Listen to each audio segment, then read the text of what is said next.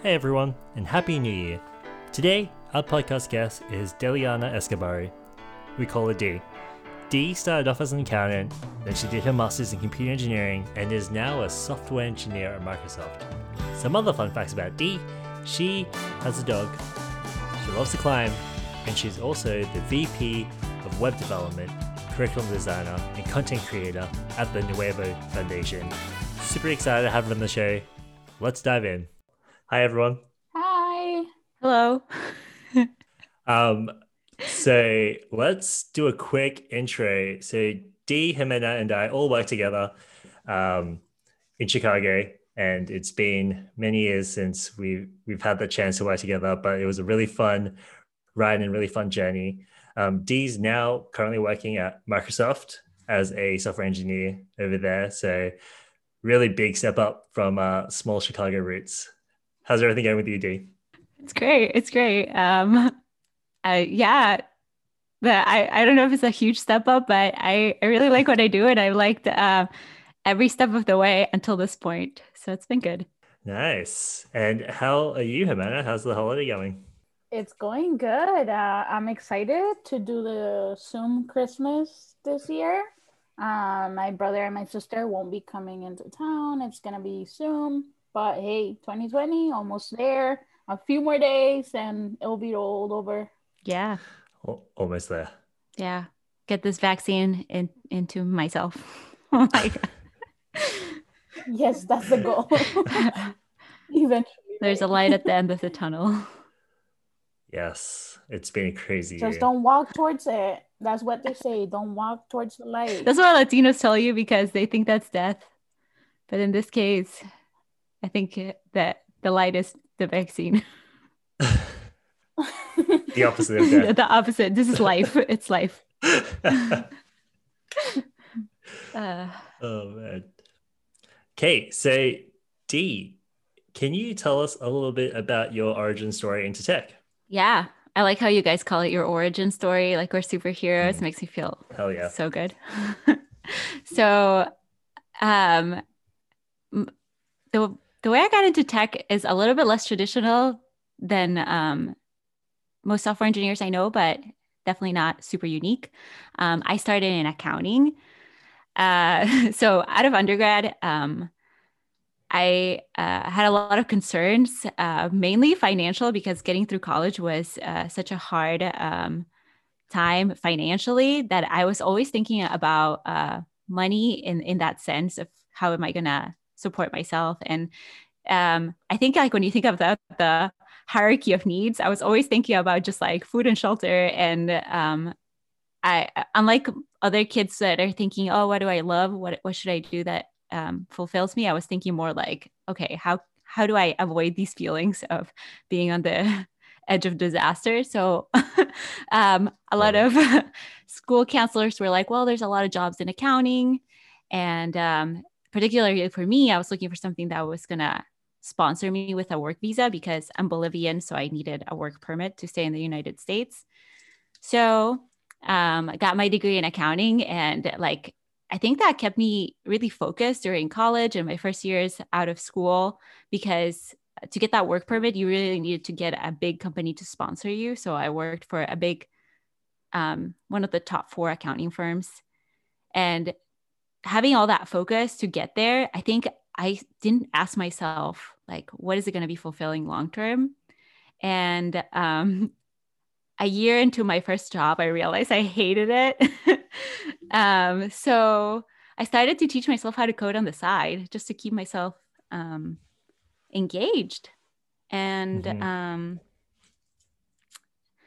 think it was after I got my CPA, which is like an accounting license that takes a while to get and you have to study a lot. As soon as I got it, I realized like I couldn't do this anymore. And I I decided I was going to quit my job and just try to get. At the time, I was a little confused about how the path would look. So I started to look for apprenticeships and do all these sort of social events. And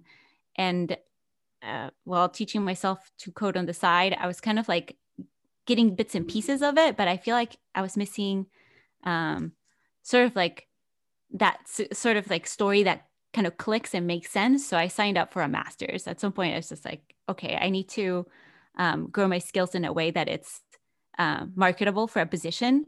Because I think a lot of people can relate that when you're reading entry level positions, it can be really daunting to see all these requirements and see how you would fit in that role. So I was very lost when looking at like, okay, the next step would be to get a job, and nothing seemed to fit what I already had gained, like just learning by myself. So I went through a master's and started working for a startup and did a little bit of everything, because the startups is a little bit messier. There's not roles are not very tightly defined to like your title. So I did a little bit of marketing, and I did a little bit of like selling stuff to customers, and a little bit of coding. And then I got my degree, and that's when I felt ready at least to apply to those more traditional engineering roles. And that's where I got a job at Innova, and I met you guys. And that's a great first job in traditional software engineering.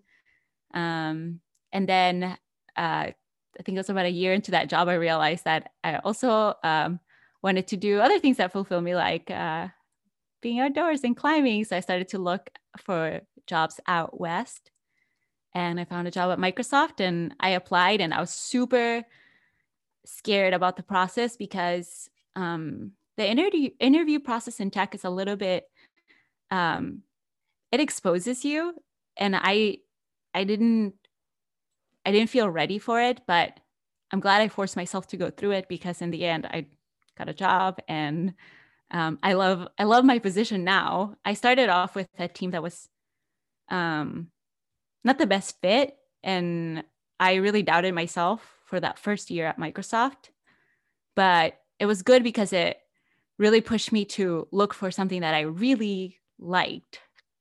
And that's how I found the team I'm in now, inside of a Visual Studio. And now I feel like finally, like, things have fallen to a place where I'm like happy and I can stay for a long time, or at least until I can see the next challenge and figure that part out. But for now, yeah, I really love where I am.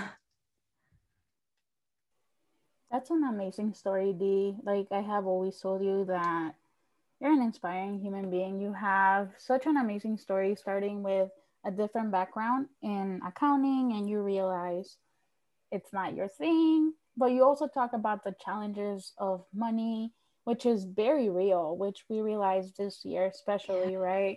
In the middle of a pandemic, you touch on problems of like, I realized I had to find something that was fulfilling. And you mentioned your first job where you had to do a little bit of everything. And now I'm like the first year at Microsoft where you doubted yourself.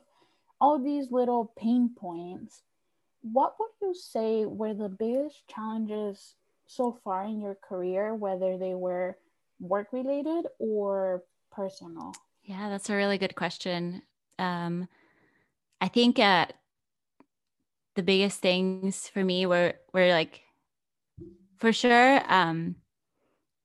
getting over that fear of taking that jump and switching. It doesn't just happen with one decision. It's something that you have to continuously push for, because first of all, there's like this place of comfort that comes with a steady paycheck. And you definitely don't want to leave that, especially if it's a good job that you worked hard to get. And that was me in accounting. It was definitely a career trajectory that was going one way, and it wasn't giving me signs that it's like that I was failing at that. So it was even harder to say like, oh, let's throw all of these years of work and start something else, where I also felt super out of place, because I think like in tech, I don't want to be overly critical, because I think it's awesome that it gives young people the spotlight to say like, oh, look at this young entrepreneur, a tech like whiz or whatever. And it's usually someone young, and to a degree, someone young, beautiful, and social. It's a real weird persona, because So a lot of coders are definitely not that. But I just felt like from outside looking in that, oh, like I may not fit in this world. Like I like it, but it's scary to get out of this comfort zone to whatever this is that I have no idea if I'm fit for. So that was a huge challenge, just to even make the mental decision of like, yeah, other people get paid to do this. Why can't one of those people be me? That was hard. Yeah. And then later on in my career, once I was like, okay, I have some experience, I'm doing this is good. Then I decided to move to Washington and work at Microsoft. And like, first of all, that interview process was very scary. And I realized like, this is probably why a lot of people are not in tech, because we're scaring people away with this interview process that like asks you to stand in front of someone and code a problem that they've never heard about before and ace it. Like even if they tell you like, oh, it's okay if you don't solve it or whatever, it's still very exposing. Like I don't think people normally are asked to do those things in any other situation. So that was scary to me, and I didn't want to do it. So for a long time, I even thought like, oh yeah, Microsoft is where the geniuses go, and that's not where I belong. But it's very far from the truth, really. And I guess that the last challenge that I can think of that was really hard was being placed in a team that it was just very different personalities than me, and it made me doubt myself a lot. And now looking back, I realized it wasn't me that was like, say, or a bad coder or not a hard worker, but it was an environment where I just didn't feel safe, and in the sense of like, I never felt like I was doing enough, and I never felt like my work was good enough. But it was just the environment, because I switched teams and now it's all great. I want to say magically, but the environment is one such that I can really do my best. So getting over the fact that not every place is for you, right? Or not every place is like a place where you're going to thrive, and that's okay. Yeah. Yeah, totally agree with that. I think you touched on some like really really interesting points there. I think like one of the biggest like things that I completely agree with you is like the interviewing, or like I guess technical interviewing, is kind of broken. Yeah. And for the life of me, I have no idea how else I'd do it. But yeah, like doing, an hour coding algorithm test is not a good way to hire or to assess someone's ability. So yeah, I totally see that. I agree.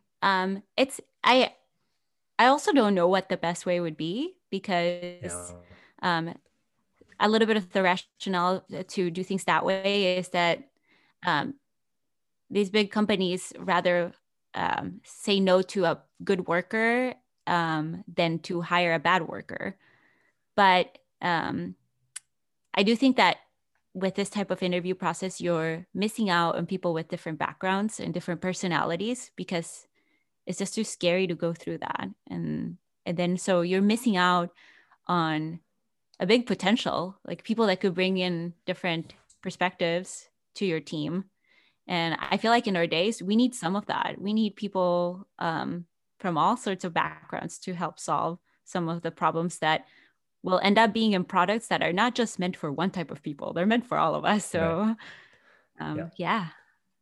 100%. And like, even if like the smallest thing is like, you'll find someone who's like you, who will kind of like, who you can kind of model your career off. Like that's huge. Because I think you brought up that point where like, you're looking into tech and there's people that aren't like you, and they're kind of the people that you see the most, and that's super scary. Mm-hmm.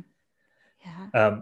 So kind of reflecting on this awesome journey that you've had, is there anything that you do differently? Yeah, so hindsight is 2020. So obviously, at the time, I don't think there was a way to see it. But one of the things that I think about a lot is that during my master's, I took a bunch of machine learning classes. And I remember that we would always think of algorithms in terms of how accurate they are at predicting something. Like, for example, we would do algorithms that would recommend like the best movie for this type of person, and stuff that we see a lot right now. And we never had conversations about bringing a human aspect into that. And that to me is something that I'm like always like, why didn't we? And now we're seeing so many problems with social media recommending stuff to you that's like, it doesn't have to be true. It just has to be something that keeps you in the platform. And I just shocked that I had so many classes where that didn't come up to any of us. And now we're all developers creating these tools that everybody's going to use. And we have never thought about what the outcome really is, because now people get their news from social media, or they like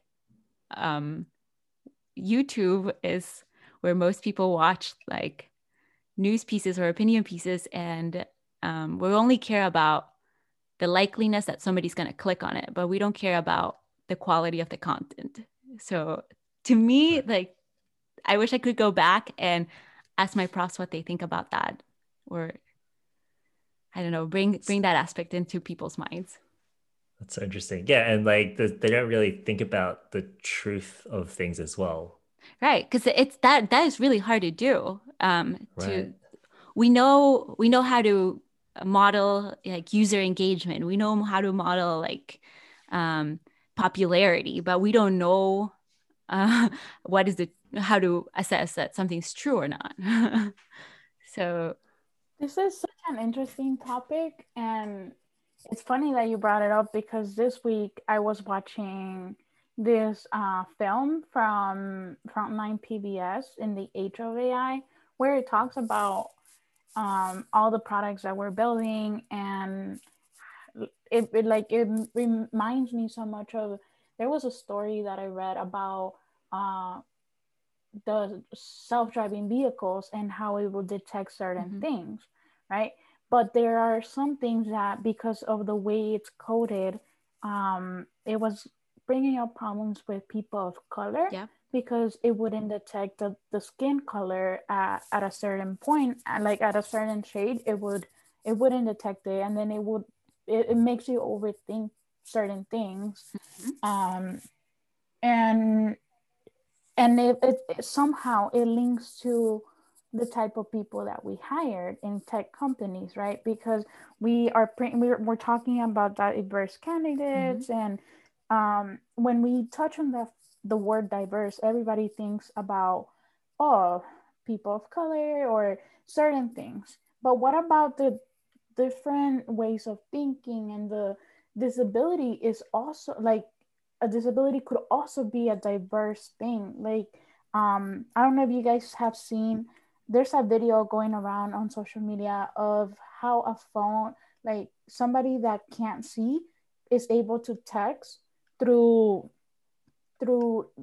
I can't think of the word right now, but there's a device that helps the girl send text messages without having to use her voice either. Oh, wow. It's like a keyboard. Yeah, and it's super cool. And it makes me think of all of these big companies or also startups. What are we doing to diversify our pipeline and also think about these products? right. Yeah, I mean, I think we need to start thinking about all these products that we use every day, and how a lot of them are missing that human aspect. That's what I would do differently if I could go back. Yeah. But looking forward, I feel like we need to have more of these conversations. We need to start designing things in a way that that they speak to a broader audience. I think sometimes as engineers we get like caught up into using the technology like as far as it could go, but I don't think we sometimes see the what it could end up being if once we like release it into the public. 100%. And I feel like it's like this is definitely not trying to be a cop out, but as like an engineer, it can be hard to actually see the results of what you're doing Absolutely. until you get to kind of like the big scale of like, you know, Facebook and Google and all the kind of social media and stuff. Like you don't really know what you're like this one little feature you're releasing, you don't really know what the effect would be. Exactly. And I think that's where the problem we're at right now, where it stems from. A lot of things we're just like, oh, this little thing, and I'm just Yeah. gonna put it out there, and it just takes a life of its own. And right now I don't know how you could reel back stuff like like your news feed where it's the endless scroll. What would you do without that? I don't know how you could roll that back. Yeah. Just delete the app. Yeah. How do you fix the algorithm without breaking it, if it makes sense? Right. Now there's a huge platform, like Facebook is built on that constant stream of information just like available to you. I don't know if you could just like undo it at this point. But I don't know. Something we need to solve for though. Right. Yeah, I'm thinking of like when you log into, it has happened that I log into Instagram and I see certain posts that I search on Amazon, for example, right? That are on sale and stuff. It's just the algorithm that it's scary. Yeah. Or like, I mean, how many of us have been caught up in like that endless YouTube, like continue to click on the next video? Like I waste a lot of time with that. Yeah. I get some random videos as well. Yeah, exactly. It's like only tangentially related to the stuff I was watching before, but I just continue to, oh yeah, of course, I'll watch this interview with like Shia LaBeouf, whatever. Yeah. But it's exactly the same algorithm that TikTok is using, right? Like, and for me, TikTok is amazing because I see it with my parents, especially my dad. He just keeps scrolling and scrolling. But I have friends that are the type of person that keep adding content to it, and it's like, at what point do you like? I don't know. For like, so I have a friend that is a big TikToker, always posting on it, and there's like on the other side my dad that just keeps scrolling without posting. I mean, that's how they're designed so that whatever it is that makes you be there on the platform, they'll try to cater to that. So if your friend's a poster and you get that adrenaline rush from like putting stuff up, that's what they want. And if your dad's like a passive user in the platform, they'll also have stuff for him. So it's exactly how it's designed. It's working as designed. It's more like we don't think of like, oh, how is that going to affect like kids that don't have attention spans longer than 12 seconds anymore? Or or people getting their news from social media without being like properly vetted. And now you have people believing stuff that like is so crazy. Yeah. Yeah. It's such an interesting conversation, and we could spend hours. Like, the three of us are like geeks, and we will continue this conversation probably after. But let me bring it back to you and your career. What advice would you give your early self or people that are looking to come into tech, whether it's from a different background or they have a CS degree? I would say the biggest thing is to not give up on your goals if you want to transition into tech, or if you just want to get into tech. Don't give up, because the way I see it is similar to something like carpentry, or Mm. you can't just read a book and be a carpenter. Like you have to get your those skills by practicing. And it's very similar with coding. You have to get in there and try things and possibly fail and get frustrated and maybe like, yeah, put in some hours just like developing and honing your skills. And the thing that is going to happen is that it's not going to look the same as your friend or the same as somebody else that you know. Everybody's journey to get proficient is a little different because people get stuck different places. But that doesn't mean that you're not good for it. I think technology has so many different roles that will fit you eventually if you just give it some patience, give it some just don't give up on it. I think like there's just enough spots that want people that want to do good work. So if you just keep applying different places and don't get yourself down, because a lot of places will make you feel bad. I think sometimes that you may not have the skills or may not be the right fit. Like I had a team at Microsoft that just wasn't the right fit, and I felt like I was just a bad coder, but it's not necessarily true. It may just be the environment. So keep practicing. You'll get there. Yeah, I think that's like really important advice. And also the fact that like when you're in it every single day, it's really hard to see your own progress. Yeah. So I always think back, like try and save some piece of code that you wrote, because I remember like the first Ruby on Rails application I wrote was just full of nested roots because I thought that was the coolest thing ever. And now I realized there's no way you can debug something like that, like if something breaks. Right. Or like, I was so happy I used recursion to like Nice stuff. But yeah, now I look back, it's like, it's so unnecessary. It really depends. And like, yeah. I don't know. I just think that exactly that. Like sometimes you'll take a long time learning, I don't know, one specific technology, but then once you build on that, it may not take us long. So it just feels it can feel really daunting while you're in it, but yeah, I gotta keep doing it. I did have like one question that kind of came from this. So I think you mentioned a couple of times like in a previous team it wasn't a good fit. How did you kind of recognize that?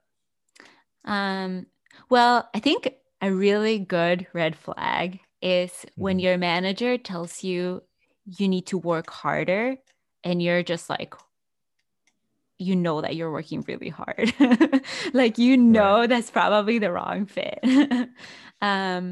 So I think like that team worked really well under pressure. I would say like they liked being under like a big deadline, and I just don't work well that way. I just get so stressed out. Like I think stress is great to help you push harder and focus, but if stress gets to a level where it's paralyzing, then it's not a good place. And I think at that point, stress was so high that I couldn't even perform the way I wanted.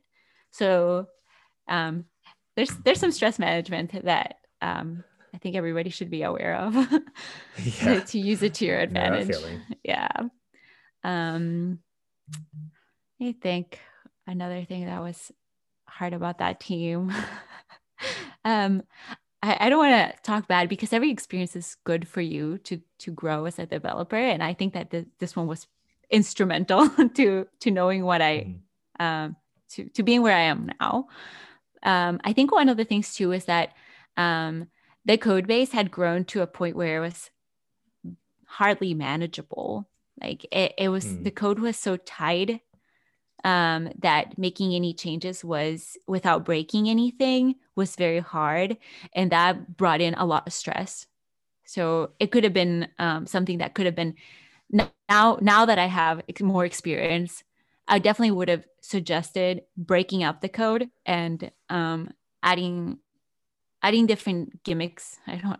Gimmicks is not the word, but what I would do now is like if a code base is too big, too hard, what I would do is I would try to break up the pieces that make sense, and put an API on top of it so that you can rework it or work on a V2 side by side without having to retire everything right away. I think that's a great way to break up the stress, because any new feature that had to be developed was so hard just because you had to not break anything else, and it just became this monster that nobody wanted to get near. Yeah, definitely know that feeling too. It's like you're coding every single day in this kind of huge code base. So if your experience is not great, then that's not going to be a very fun environment to work in. No, everybody's too stressed out. Yeah, exactly. The worst thing, like, it's so funny. It's the legacy monster, like, that haunts us all. It does. And it never comes from a bad place. It's not like people want to make a monolith. You just start sticking a new piece here and another one here and another one here that depends on a piece in the middle here. And all of a sudden it's like a monster, like 2 years down the line. You're like, oh no. Yeah.